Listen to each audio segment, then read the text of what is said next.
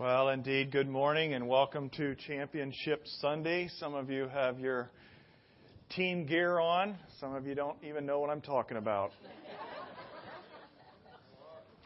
Yeah, so we got some Hawk fans. We got some Packer fans. Go Lakers. We got Colts fans, and there is a Patriot fan in the sound booth, a couple of them, and I'm like, oh my goodness, that's why we put them there.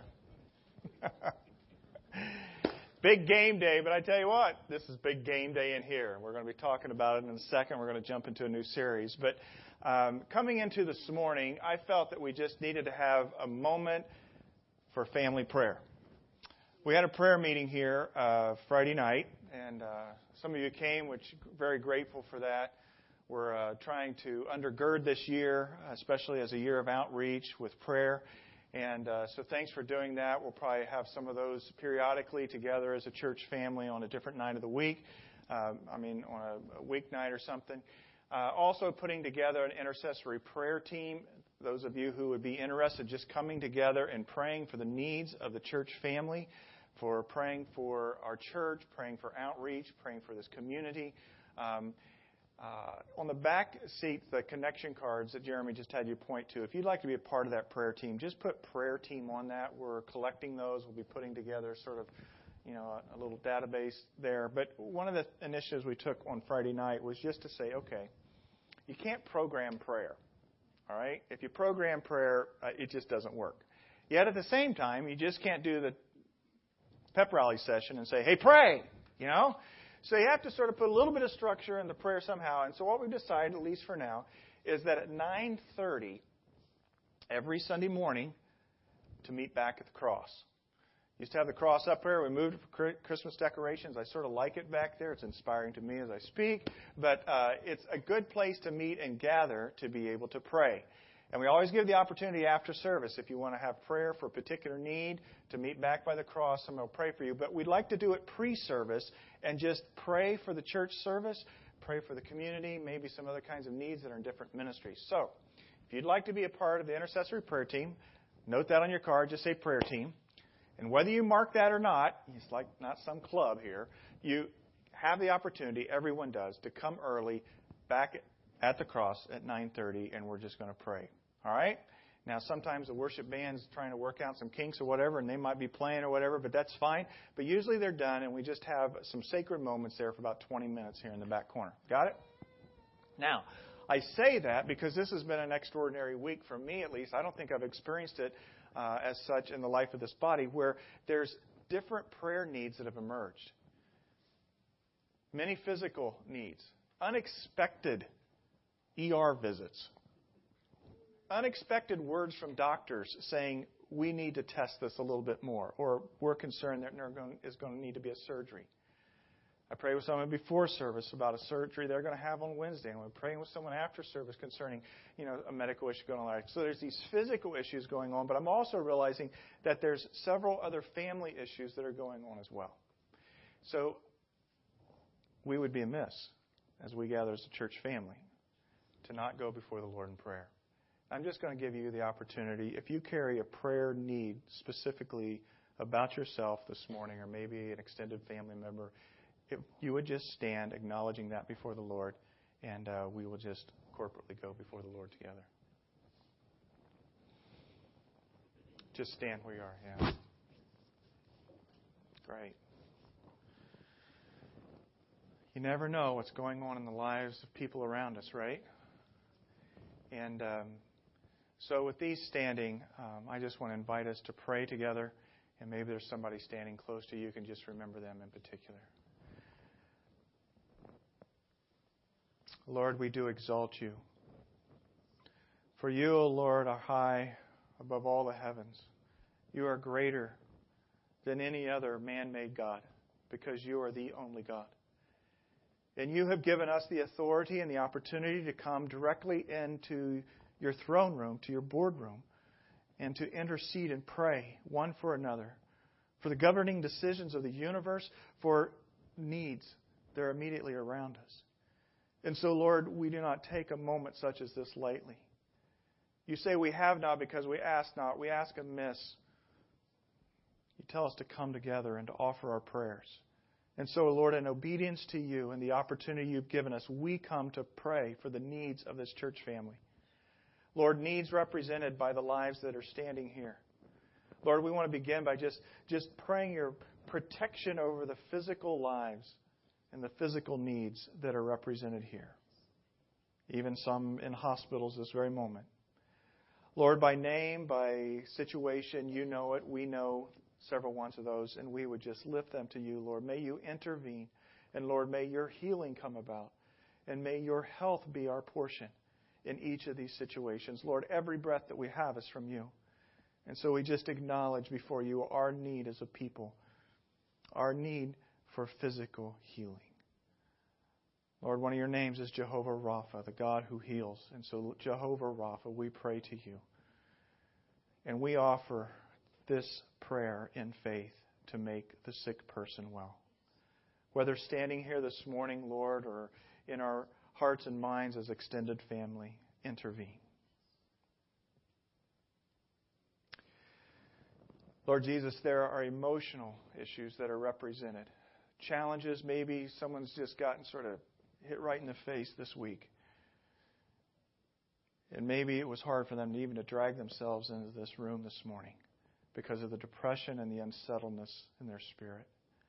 Lord, we come against the adversary and all of his host who would seek to wreak havoc in the lives of God's people. And you have no rights whatsoever, for the work of the cross is a finished work. And by his shed blood we are redeemed.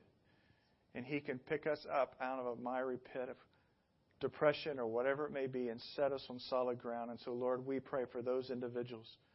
And maybe it's not even the issue of depression. Maybe it's just overwhelmed with work schedules, other responsibilities with family. Lord, intervene and give the sustaining strength that only your Holy Spirit can. We ask this, Lord, that you would sustain us not only physically, but also emotionally. And Lord, then critically, of course, is the spiritual need of our lives. And many times these are not separated categories, Lord, because the spiritual aspect of our life is all-encompassing and overall. But Lord, we just pray for the salvations of those who we carry burdens for in our lives.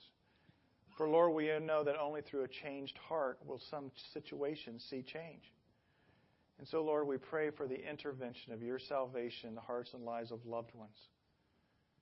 And Lord, we pray this morning that you would take our life as spiritual beings and give us a deepening hunger to know you. And that 2015 would be a year of spiritual growth because we've prioritized cultivating our relationship with you. So, Lord, on these various fronts and many others and the community at large and the other churches that are faithfully ministering in this valley, Lord, we just seek you that your will would be done here in the Temecula Valley, here on earth as it is in heaven. Lord, may your name be glorified in all things. And God's people said, Amen. Thank you. You may be seated.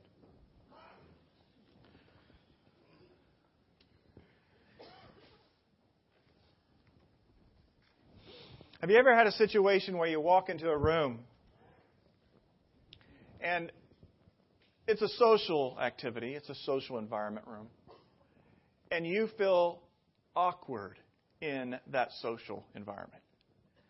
In other words, there's some people, a few maybe you know, a few you don't, but something's going on, you're supposed to be there, and you just feel lonely in the midst of a lot of people. I think it's sort of a common human experience. I actually had a couple social gatherings in the last 10 days that I was a part of. The one was really quite easy. It was a graduation party for my son from high school back in the Midwest, and we were there, and I mentioned it last week, I think. But we had 200-some people that came over the course of 3.5 hours, and it was just like a blitz, one person to the next, hanging around, talking with one another, greeting one another. We were recapturing memories because we'd done life together, we had done ministry together. They were excited for the transitions in our life, so on and so forth. But as I was sort of making my way through the crowd, I saw out of the corner of my eye a couple times people that had come that maybe didn't know some of the other people at large. They'd sort of been a one-off relationship, and they felt a little awkward in the room. And so they were just sort of standing by themselves. And I wanted to do my best to try to make my way over to them and greet them and make them feel at home.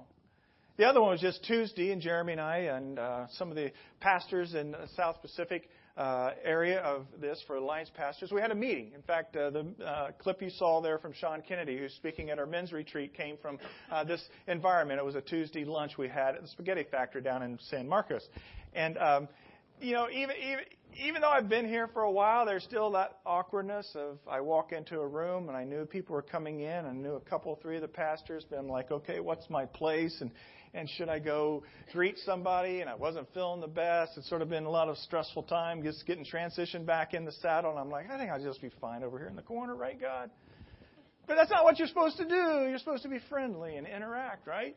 And I knew that if I was friendly and I interacted, I'd probably get to know some people and interact with some people that maybe I'd build relationships with. Sure enough, I tried to figure out maybe where I would be seated around several of the tables there. And I sat across from a young gentleman that ended up actually sharing a little bit of his testimony later on in our meeting. And he's brand new to the area, and I can identify with that. 2 weeks. He is starting an Alliance Church in Ocean Beach. And he shared his story about how God transformed his life from drugs and alcohol, and he was in prison, and he came to know Christ. People in Alliance Church had been praying for him, and he actually had somebody who'd been a Muslim who come to know Christ in the prison that discipled him. I mean, it was just a powerful story. I'm pretty excited about what he's going to be doing down in Ocean Beach and praying for him. And so we exchanged cards, that kind of deal, and he hit me up to be Facebook friends, so we're Facebook friends, all right? So we're good. His name's Mark Fryer, and we're looking forward to a little bit of encouragement to a new pastor in Southern California. But I tell you what, when you walk into those rooms, first of all, you're like, really? Am I fitting in? Do I need to make interactions or not? Well, this series that we're starting today is a series entitled Just Walk Across the Room. The series comes from a pastor author by the name of Bill Hybels, who a few years ago wrote a book called Just Walk Across the Room. And I remember when I first touched base with that book and even some of the thoughts of it, the phrase just stuck with me. And I hope that it'll stick with you as we spend a few weeks focused on what it means to take simple steps to be able to see somebody's life changed.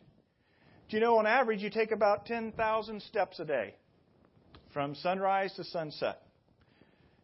You accumulate 115,000 miles in your lifetime of walking. That means you could walk around this globe 4 times or more your whole life. Could it be that one of those simple steps that you walk in your life, even this week, could change the trajectory of someone's life, even like what I heard about on Tuesday from this new Alliance pastor? For you see, it's that engagement that God wants to work and use in our life. And Bill Hybels, it's interesting if you were to pick up and read his book. His opening story talks about a gentleman that he met at one such social gathering. He was sitting around a table, different people, different demographics, ethnicities, ages. It was a unique environment. He didn't know anyone there necessarily. And across the table, they went around and said their names. But halfway through the time that was going on in the program, the guy across from the table, and he was a tall African-American guy, sort of a linebacker kind of build. And when he introduced himself, it was clearly a Muslim name. And this Muslim-named individual who he had never really met looked at him, and he said, "I love your books." And Hybels says he was like, he looked over his shoulder, seeing if he was looking, there's some bona fide author around or whatever. And he did not expect that to come out of this gentleman. And he says, "We'll talk later." Well, he caught up conversation with this man afterwards, and this man shared his story. He said he was in one of those social environments, like we just described. He says his profession said that he had to go to a lot of cocktail parties and build business contacts. And here he was in his profession in the Deep South. And being of his faith background, that sort of makes some complications and some other things. And he said, he would go dutifully to these business meetings, these cocktail parties. He would get a drink. He would get some food in one hand. And, he'd try to make a little connection here or there. But inevitably, he would find himself leaning up against the wall, backed into a corner, as people had sort of all pocketed up and they were chit-chatting and talking about their lives. Have you been there? You ever been leaning against the wall in a corner? And he said he would stay maybe just long enough where there was etiquette. It was okay for him to slip out and he'd leave. He said, "I'd do that time and again." He says, "I was at one such cocktail party and I was leaning up against the wall or standing by himself, and he was observing a group of people over here chatting away, and they were talking about everything, under son, and they were of similar mind and similar heart. And he noticed there was an individual that was in the group that he had eyed, and all of a sudden this individual looked over at him. And he not only looked over at him, but he dismissed himself from that conversation. And he took steps across the room, placed his hand out, and said, "Hi, my name's so-and-so. Your name is?" And he was just sort of dumbfounded that he sought him out and left his conversation of people to go talk to, himself standing over here. And he says, we engaged and, we shared about, our business. We shared about our family some. We talked sports a little bit, talked some other kinds of things. And then inevitably the conversation got around to faith issues. And the guy said, he was like, "Oh no, here we go. Here we go. This was probably the end of the conversation, or this is going to be really awkward." And I shared with him, the gentleman said, that I was a Muslim. To which this gentleman, he says, "I'm a Christ follower. But, to be honest, I don't know much about Islam. And so, would you mind being able to, give me the Cliff Notes of it sometime?" Let me read for you exactly how it's worded and how it plays its way out. "The next time we met, whatever doubts I had about him truly wanting to hear my beliefs were quickly dispelled. They ended up meeting for breakfast. I would be suspicious if a Christ follower said that. He said he really sought to understand my life and faith. We began meeting almost weekly, and each time I sat across from him, I was stunned by what an engaged and compassionate listener he was. One week, I even took the opportunity to ask him about his beliefs. I had been a Christian as a kid, but had left God, left the faith, left all because the church my family attended was so racially prejudiced. I wanted no part of that Christianity. When the tables turned and I was on the receiving end of his faith story, he patiently described why he'd given his whole life to this person named Jesus Christ. I couldn't believe how easily the conversations evolved, and how respectfully and sensitively he conveyed his love for God. Despite our deep-seated religious differences, we were becoming fast friends. It went on this way for some time, as we'd meet to hash through nuances of our faith experience. Sometimes he would ask for a couple of days to find answers to my questions. Other times he knew exactly where I was struggling and seemed to have the perfect words to untangle my confusion. There finally came a day, I remember, being home alone when this happened, that I felt totally compelled to pray to God. I kneeled beside my bed, told God everything I was feeling, and in the end gave my life to Jesus Christ. And in the space of about a week, that single decision changed everything in my life. Every single thing. And he went on to talk about how he got involved in the church and how things were changing in his life and in his family. And when Bill Hybels heard this story from the gentleman who had been across the table, he was so struck by it, and trust me, Bill Hybels, he leads a large church. He's heard a lot of faith stories. He says he was so struck by that particular story that he had to dwell on it, reflect about it, and he ended up writing a book on it. He says because his question was this: what if? What if the guy who was in this group, in this, it's called circle of comfort, chose not to take those steps and walk across the room and put himself in not a circle of comfort, but in a zone of the unknown? You hear what I'm saying? It's scary. But that gentleman did that. And that Muslim man came to place his faith in Christ. And the trajectory of not only his life, but generations, countless past, changed forever. Because someone chose to take steps across the room. Our challenge here in these weeks is not to give some serious charge of marching orders to us as a church that you're going to have to live by. My challenge is for all of us, beginning with me, to say, God, could you use my life to change the trajectory of some sin-scarred, lost, misdirected, outside of a relationship with God person? Could you really do that? And could I just be merely sensitive to what you're doing in the environment of whether it's a room or out in an open commons area or in a work environment? Just always be in tune with what you're trying to do and be used by you. Because I'll tell you this, if God takes your life, and some of you have experienced it, if God takes your life and takes you out of the circle of comfort and moves you across a room or across the street or across a restaurant, or across a recreational field, whatever it may be, and puts you in a zone of the unknown and uses a relationship that's built from there into the future to change somebody's life, if that starts to happen in your life, friends, you will get tremendously excited and find fulfillment you've never found before. Because of this, God made you as a person to be a people person, even if you don't think you're all gregarious and outgoing. You are relational. You are relational. And you can pursue an awful lot of things in life, but nothing beats seeing your life impact people. And that's my prayer for this year, is that we just all resensitize ourselves to what God's doing and allow Him to use our lives to impact people.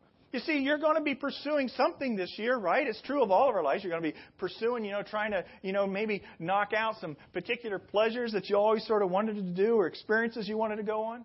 You can pursue pleasure in your life. You can pursue prosperity in your life. Building a lot of equity here or there, making good investments, working harder, working a second job. You can accumulate wealth and try to go the prosperity route. You can also try to acclimate more power in your life. Whatever P word you want to grab a hold of. Pleasure, prosperity, power, popularity. Nothing beats devoting your life to be used to reach people. But if we were all honest in this room, that whole zone of the unknown is sort of a scary place to be. And we have to acknowledge that we're all in this together. And encourage one another, because left to ourselves, we not only will just sort of hang up against the wall or stay in our own little cliques, we will never have the interaction that so brings this about. We walked through the Christmas series talking about the gift of grace. That was purposeful, because I wanted to see God's grace work in our lives. But it was purposeful also for this. I want us to take what we talked about with the whole understanding of God's gift of grace and port it into an understanding that the single greatest gift you can give somebody else is this. The single greatest gift, sum it up this way, a Christ follower can give to people around them is to introduce them to the resurrected Jesus. The God who created them loves them and has a purpose for their life. This is what evangelism is constantly watching for, ways to give the gift of Christ and His grace to someone living indifferent or far from God. Many of you, if you've crossed that line of faith here this morning, that gift of God's grace, His life, an introduction to the resurrected Jesus has become a relationship you carry with you every day. Why, when we pray like we just corporately prayed, we know we're just not praying to these ceiling tiles. We are really praying to someone who rose from the grave, sent His Spirit, and He has the power and the ability to make things happen and change for His glory on our behalf. You know what it's like to have that gift. But do the people around you, or the people that maybe that are in your peripheral vision that you've not even dialed into, could it be that you are God's instrument for that single greatest gift to be offered to them? Oh, let me stay in my circle of comfort. I don't want to go into the zone of the unknown. Friends, the zone of the unknown has experiences and will light you up in ways you can't find anywhere else. So, look, be willing to enter the zone of the unknown. Listen. Catch the promptings of the Spirit. And leave. Step out of your circle of comfort. One of the reasons I so enjoyed when I first came across this series title was to capture some of the other testimonies of Bill Hybels in his life as he led before his congregation. We would go to a lot of church conferences with him. Catch this story of him stepping out of his own circle of comfort into the zone of the unknown.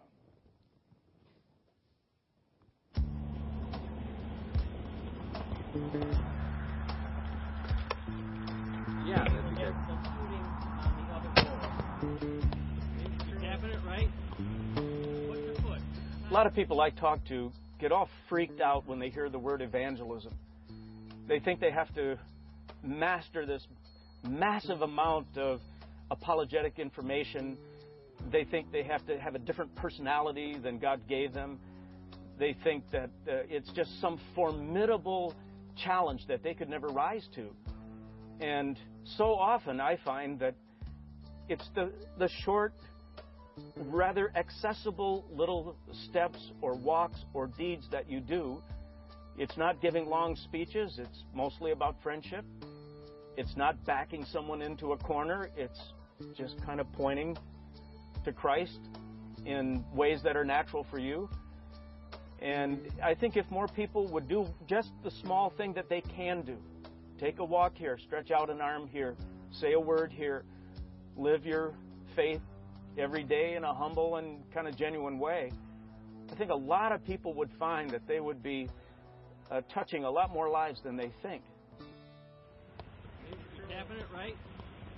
I remember when our son Todd wanted to play soccer, and we signed him up for a Park District Soccer League, and then we went to his first practice. I was anxious to see what kind of coach he would have. And the minute I met Brian, I could tell Todd was going to have a ball on this team. My oldest son, Jason, at 5 years old, decided he wanted to play soccer. At that point, I decided to start coaching soccer, and Bill's son, Todd, ended up on my team, and that's how the relationship started. Brian was an area business guy. He ran an excavation company and filled with energy, loved soccer, loved to train and inspire young guys. And I knew Todd was in for quite a ride if he was going to play for Brian. You got to make practice interesting. It's something that could be monotonous if you don't do the things right. So we'd intermingle games with the practices. Well, I did what other soccer parents do when their kids are out playing soccer. Len and I and Shauna would stand on the sidelines and cheer on Todd and his teammates. And there were other Willow Creek parents whose children were playing in that same league. And so it became very comfortable for us to just stand with other Willow Creekers. And we discussed things that were going on in the church and in our relationships while our kids were playing soccer. And then one day, when the game ended, I was going to turn and walk with this group of Creekers back to our cars. And I had just this kind of prompting from the Holy Spirit as I saw Brian out in the distance picking up soccer balls and putting cones and equipment away all by himself. The prompting I got was go out and help that guy. Walk out to the center of the soccer field and offer to help him, shake his hand. Maybe you could get to know him a little bit. And I remember there was just a moment where I had to make a decision if I was going to stay in that little comfortable group and walk back to the cars with the other church people, or kind of venture out and pay attention to that prompting that I figured was from God. When I first met Bill, our relationship was kind of a surface relationship where we'd talk about the boys and the games and how the team was doing. After that, it would be quite common for me to help him pick up balls after practice or after a game, and we got just a little friendship started. And one day, because we had a holiday service coming up at Willow, I thought, well, why not just take a shot? And kind of subtly invited me to Willow, which at that point in my life, I wasn't really interested in. Brian gave me a very clear-cut no when I invited him to church. It wasn't disrespectful or unkind, but it was direct and unequivocating. No, I'm not interested in that. You don't need to bring it up a second or a third time, was kind of the indication he gave to me. We can be friends on the soccer field. Don't drag God or church into it. And I thought, I'm going to have to be a little careful. There's something going on here that I don't know about, but I have to respect his sensitivity to my asking him questions about church. Up till about 18, till I went away to college, I was a attender of a church and an avid reader of the Bible. I kind of fell away, and it didn't seem to matter anymore.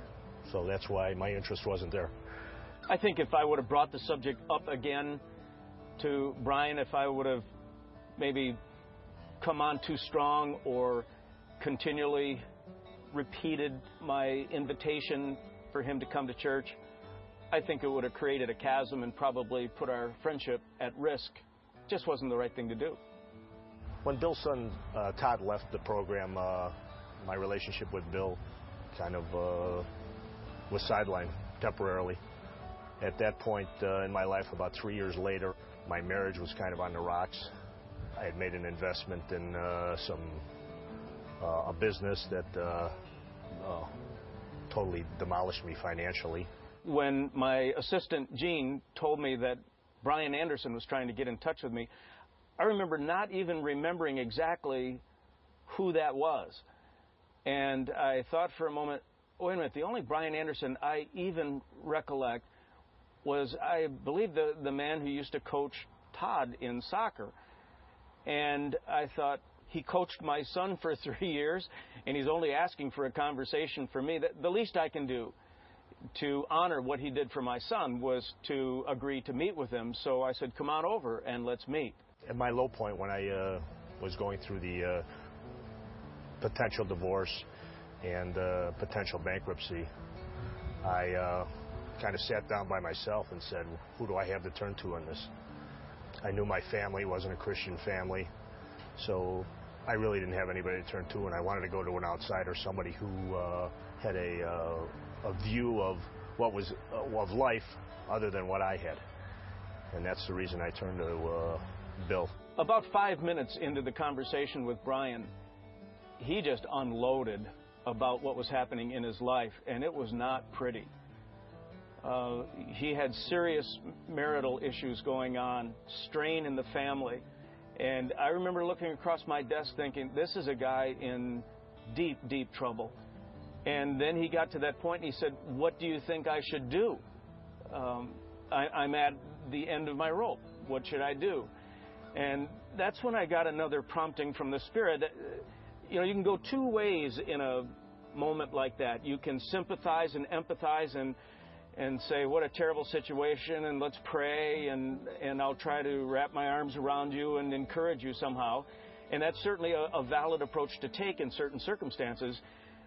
But there's another, maybe higher risk approach, and I am very careful whenever I use it. I want to make sure that God's guiding me in this, but I felt God was. And I said, Brian, I think this trouble is all of your making.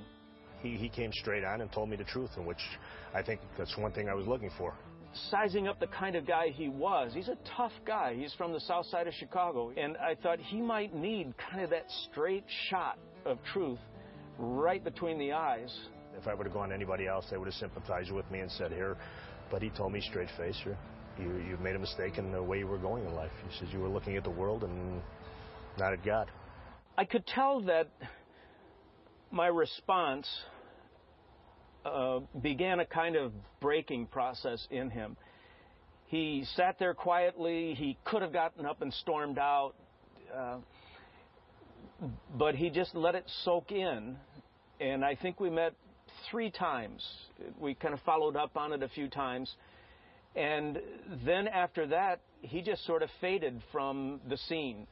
I didn't know if he was just going to go back and jump into the same kind of life that he was in, or if he was going to try to maybe take a new approach.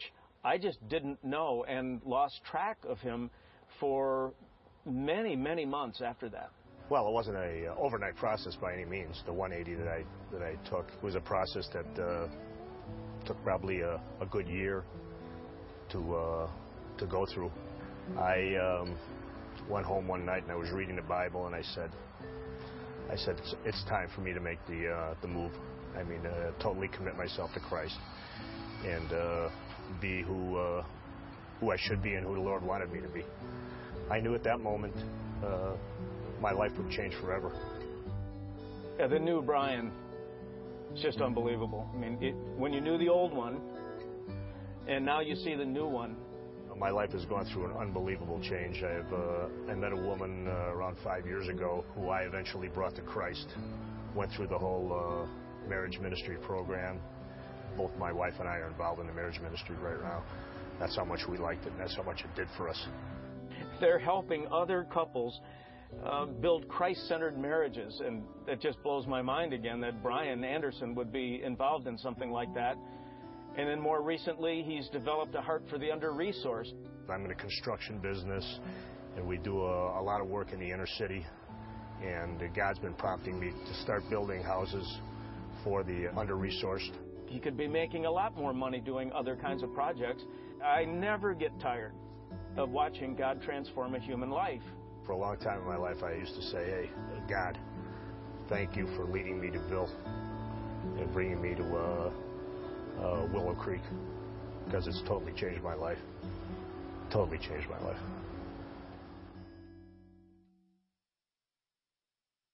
A great story. Stories around us all the time. Now, this is the classroom part here. You just listened to that testimony. What strikes you about what happened in that relationship? Anybody, just shout it out. It took a long time. Took time. What else? Simpleness of approach. Was natural. You're at your kids' soccer field games, right? You're not going down the street knocking door to door and, sharing some spiritual track. It was just a natural part of what they were doing. What else? It's huge, isn't it? The prompting of God and being sensitive, being willing to receive it. God working behind the scenes. You just do the simple things He asks, and then you don't know what's happening. Good. God working behind the scenes. You're just doing the simple things He asks you to. His commitment. His commitment to stay true to that relationship some, right? Good. The fact that He rejected it at first. Yeah. So you feel like, oh man, that wasn't right, I shouldn't have said it, but then it comes back around anyway. He rejected it first, and I think they probably soft-sold it a little bit on the testimony. It's like, no, I have no interest in church or God or anything. Just keep it away from the soccer field. We're good with this relationship. Not. And what happens to us a lot of time when that happens, we sort of cringe and go, I'm sorry. But God was working. I thought that was interesting with what he said, because I knew that kind of response meant something was going on. What else? Anything? The high-risk approach. The high-risk approach. To be direct with him. Yeah. And that's always hard. That's going back to listen to the Spirit's promptings, Is there empathy, compassion needed here? Or sometimes the direct shot between the eyes. This is what's going on in your life, friend. It shows you how to grow spiritually. Shows you how to grow spiritually in it. Yep. And following through with it in life. When you spend more time with Him, little by little, you grow. Good. That's right. Anything else that you just pull from that testimony? Yeah. The multiplication impact, right? Yeah, that's cool. Anyone else? One more thing. It just strikes you from it. He started it by stepping out of his comfort zone. Yep. Friends, I've been there. I mean, if you've got kids in, it's like, I'm just going to show up, watch my kid cheer it on. Do I really need to relate to these people that are on the sidelines, do some other things, get to know the coach, go out and help? But taking the step out of the comfort zone. And that's why we listed just really clearly those three things. Look, listen, and leave. But I want to point us to this scripture. In Matthew 5:13, the words of Jesus. He says, "You are the salt of the earth, but if the salt loses its saltiness, how can it be made salty again? It is no longer good for anything except to be thrown out and trampled underfoot. You are the light of the world. A city on a hill cannot be hidden." If Jesus was here today, hearing your response, He would come back and say some of those similar kind of words to us this morning. Now, salt in that day, what did they use salt for? Well, they didn't have electricity and refrigerators, so salt was used as a preservative for food. And it wasn't like the bag of salt you get today or the salt we throw down. I guess there's not that much ice sometimes, but there was snow here recently. So, you throw down salt. It's not a pure bag of salt. It was salt particles intermixed with dirt particles. And so if the salt loses its saltiness, it was referring to the part that's actually the salt. If it gets watered and dissipates, what do you have left? You just have a bunch of dirt. So if the salt loses its saltiness, how can it be made salty again, right? It is no longer good for anything except to be thrown underfoot and trampled. There's a couple of things with the whole salt analogy that tie back into that video. 2 words. 2 more P words. Proximity and potency. Proximity and potency. If we are going to see people changed and come into a dynamic relationship with the resurrected Jesus, there has to be a proximity issue that we deal with. The comfort zone to the zone of the unknown. All right? And that's a choice that we make. So, is the salt that you are made of up against what needs to be preserved or needs to be changed? Just a straight-on question. The proximity question. And then there's the potency question. How potent are you when you're in that proximity? I'm not talking about being the Jesus freak person with the Bible thumping and the verses flying and all that kind. I'm just talking the love of Jesus. Does it flow through your life? Even if your life is a mess right now and things aren't going your way, there should be a peace, a brokenness in your heart to love people. And we heard about that at the end of the year. So salt has to have proximity and it has to have potency. And then the whole aspect of the light, I'm going to come back to that when we close in a little bit, that there needs to be a dimension of your light that is attractive and that shines people forth. But if we were to think about this whole idea of just walking across the room, leaving our comfort zone, a circle of comfort, to go to a zone of the unknown, who is the foremost example of somebody walking across the room? It's Jesus Christ, is it not? This verse in Romans says this: "But God demonstrates His own love for us in this, that while we were sinners, Christ died for us." You talk about a comfy zone place to be. Angels, cherubim, seraphim, sees the right hand of the Father, all's going good, great. Yeah, we started this world, He created this world, it's gone amok. He could have done what, He did back in Noah's day. It was a beautiful rainbow this week. You want to see the rainbow we had? And so the rainbow is symbolizing, what God did back then when He destroyed the world and just saved Noah and his family. God could have done that. He says, let's just do it again. Let's wipe them out and start over. He chose not. He chose to leave His circle of comfort and walk across the universe into this circle, into this zone of the unknown of our life. And He gave His life for us so that we could have life.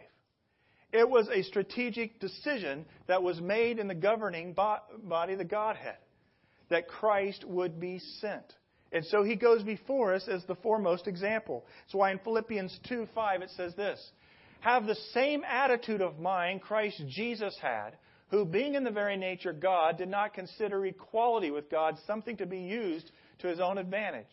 Rather, He made Himself nothing by taking the very nature of a servant, being made in human likeness and being found in appearance as a human being. He humbled Himself by becoming obedient to death, even death on a cross." So that was the trajectory of God's Son's life. And He is our model. But you look at the life of Jesus when He was on earth. I am so thankful that he didn't come with a scripted approach to people. Could you imagine Jesus with a cookie-cutter approach and how boring the Scriptures would be? Every person he went at with a little bit of different angle, a little bit of sensitivity. He got proximity going. He had his potency going. And he saw lives changed around him. One of those is the example, right, of the woman at the well. Here's the woman at the well. Jesus is with his 12, right? And so he's with his 12 in this circle of comfort. And they want to get some food. So he sends them in, or they decide to go in. They go in together as a group, right? But Jesus, knowing most likely what was happening, he chose to stay there. For the woman who had been married and divorced 5 times and was now living with someone who wasn't his own, came out to do the dipping of the water for herself. He said that he would mind having a drink. And so you find this scripture. Jesus said, everyone who drinks this water will get thirsty again and again. Anyone who drinks the water I give will never thirst, not ever. The water I give will be an artesian spring within, gushing fountains of endless life. The woman said, Sir, give me this water so I won't get thirsty again. Won't ever have to come back to this well again. What if Jesus had gone with the rest of the group? Well, I'll hang along. I'll go with you in there too. But something was going on, and he knew, and he stepped outside of his circle of comfort. Now, this is what I want you to think about.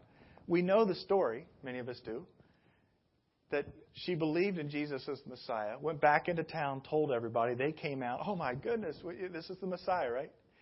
Let's go down the road a generation or 2 or 3. What do you think 2 or 3 generations down the road? Some people who are Christ followers, they were sitting around in a house and they said, man, this is the salvation we have through Christ is so great. When did that come about in our family tree? And they would have what? Gone back to the next generation and the next, all the way back to the woman at the well who was in a very broken, destitute place of life. And they would say, wasn't that incredible that Jesus himself met her there at the well? You see, I believe decisions you and I make even this very week concerning stepping outside of our circle of comfort to go to the zone of the unknown and taking steps into people's lives will change the trajectory, not only of that person, but like we saw, that will change generations to come. We were in worship this morning, and we got into that Exalt You song, which, man, that's an old song. I remember singing that when I was in college ministry, and we'd be worshiping the Lord. And I was saying, Lord, it's just so good to be able to praise you and exalt you in a humble moment together as a church family. And I knew what I was going to be speaking on and sharing with you on, and I was thinking, God, we just need to bring more people to a place of worshiping and exalting you. But then I was also mindful of some of the challenges with their body and the struggles that are going on and other things that are just distracting, and why even a whole series on evangelism might be a little bit like, do we really need to go there as a church? And I thought, the adversary doesn't want us to go here. He does not want this conversation this morning.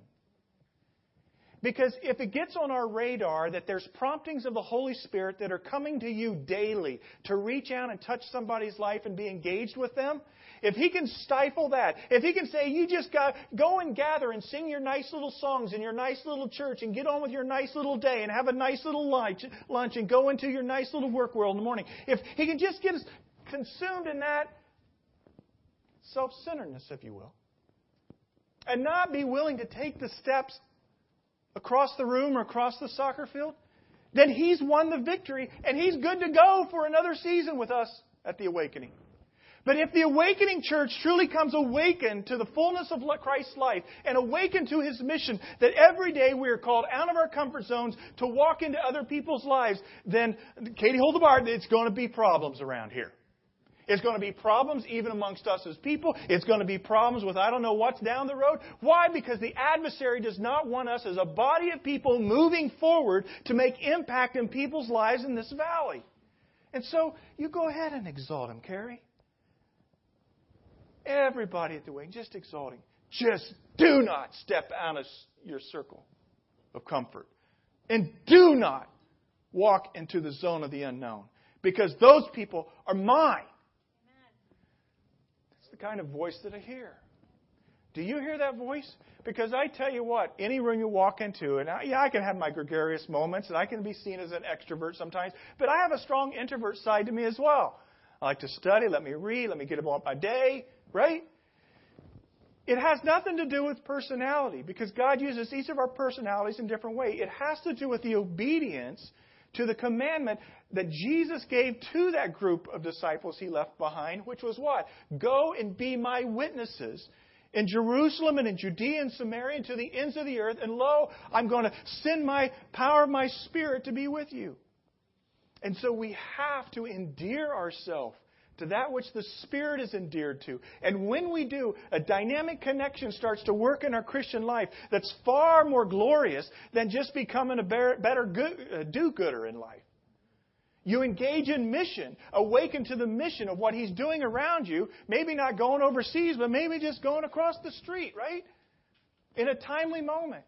You don't even have to share words. Just give encouragement. Give a handout of some food item or something just to bless somebody with.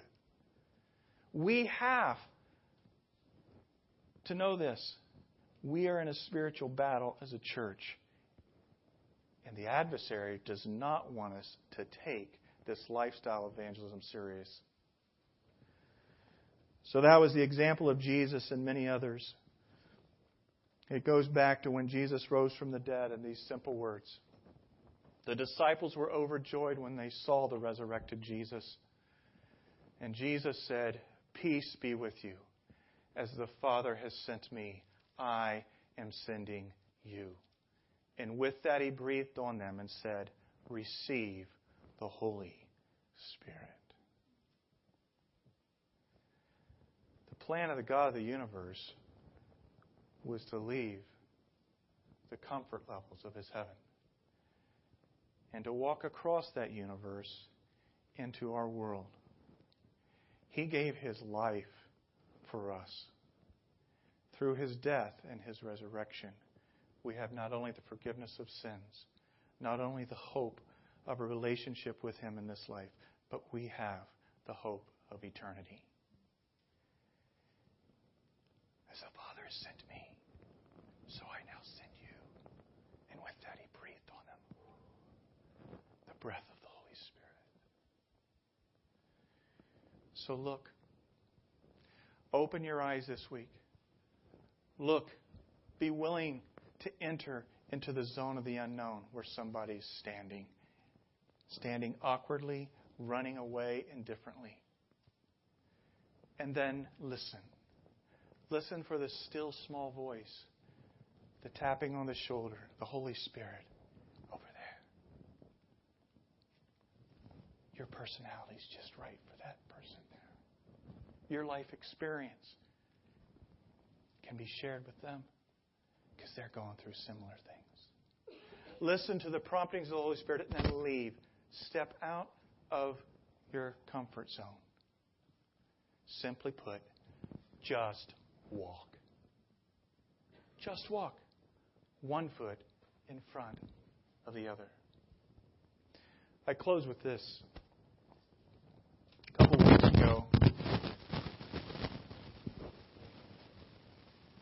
couple of weeks ago,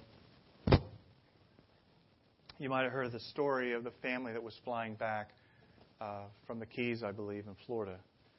And they were to land in Illinois. But their plane went down in Kentucky. Their plane crashed. Mom, Dad, 2 daughters, and a cousin. Some of you read that? The 7-year-old girl miraculously survived this crash.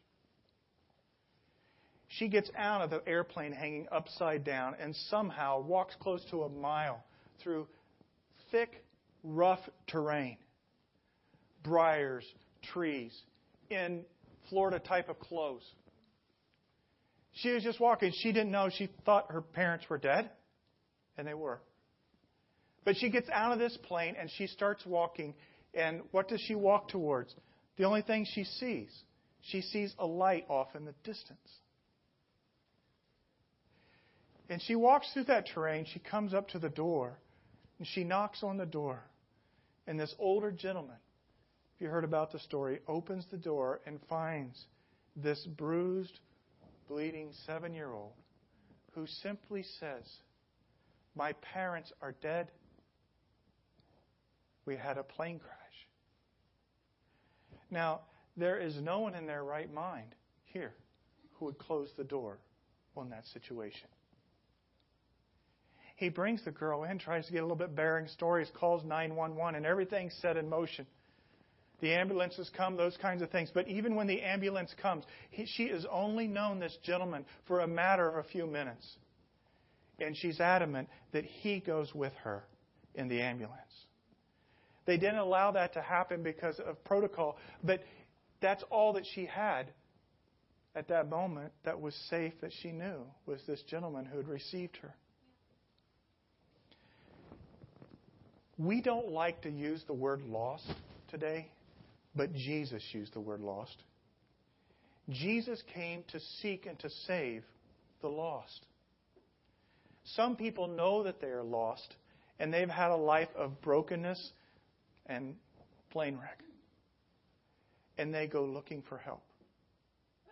Others don't know that. But if that gentleman had known through radio or whatever that a plane had gone down within a mile of him, he would have been out the door tracking that down, seeking to help.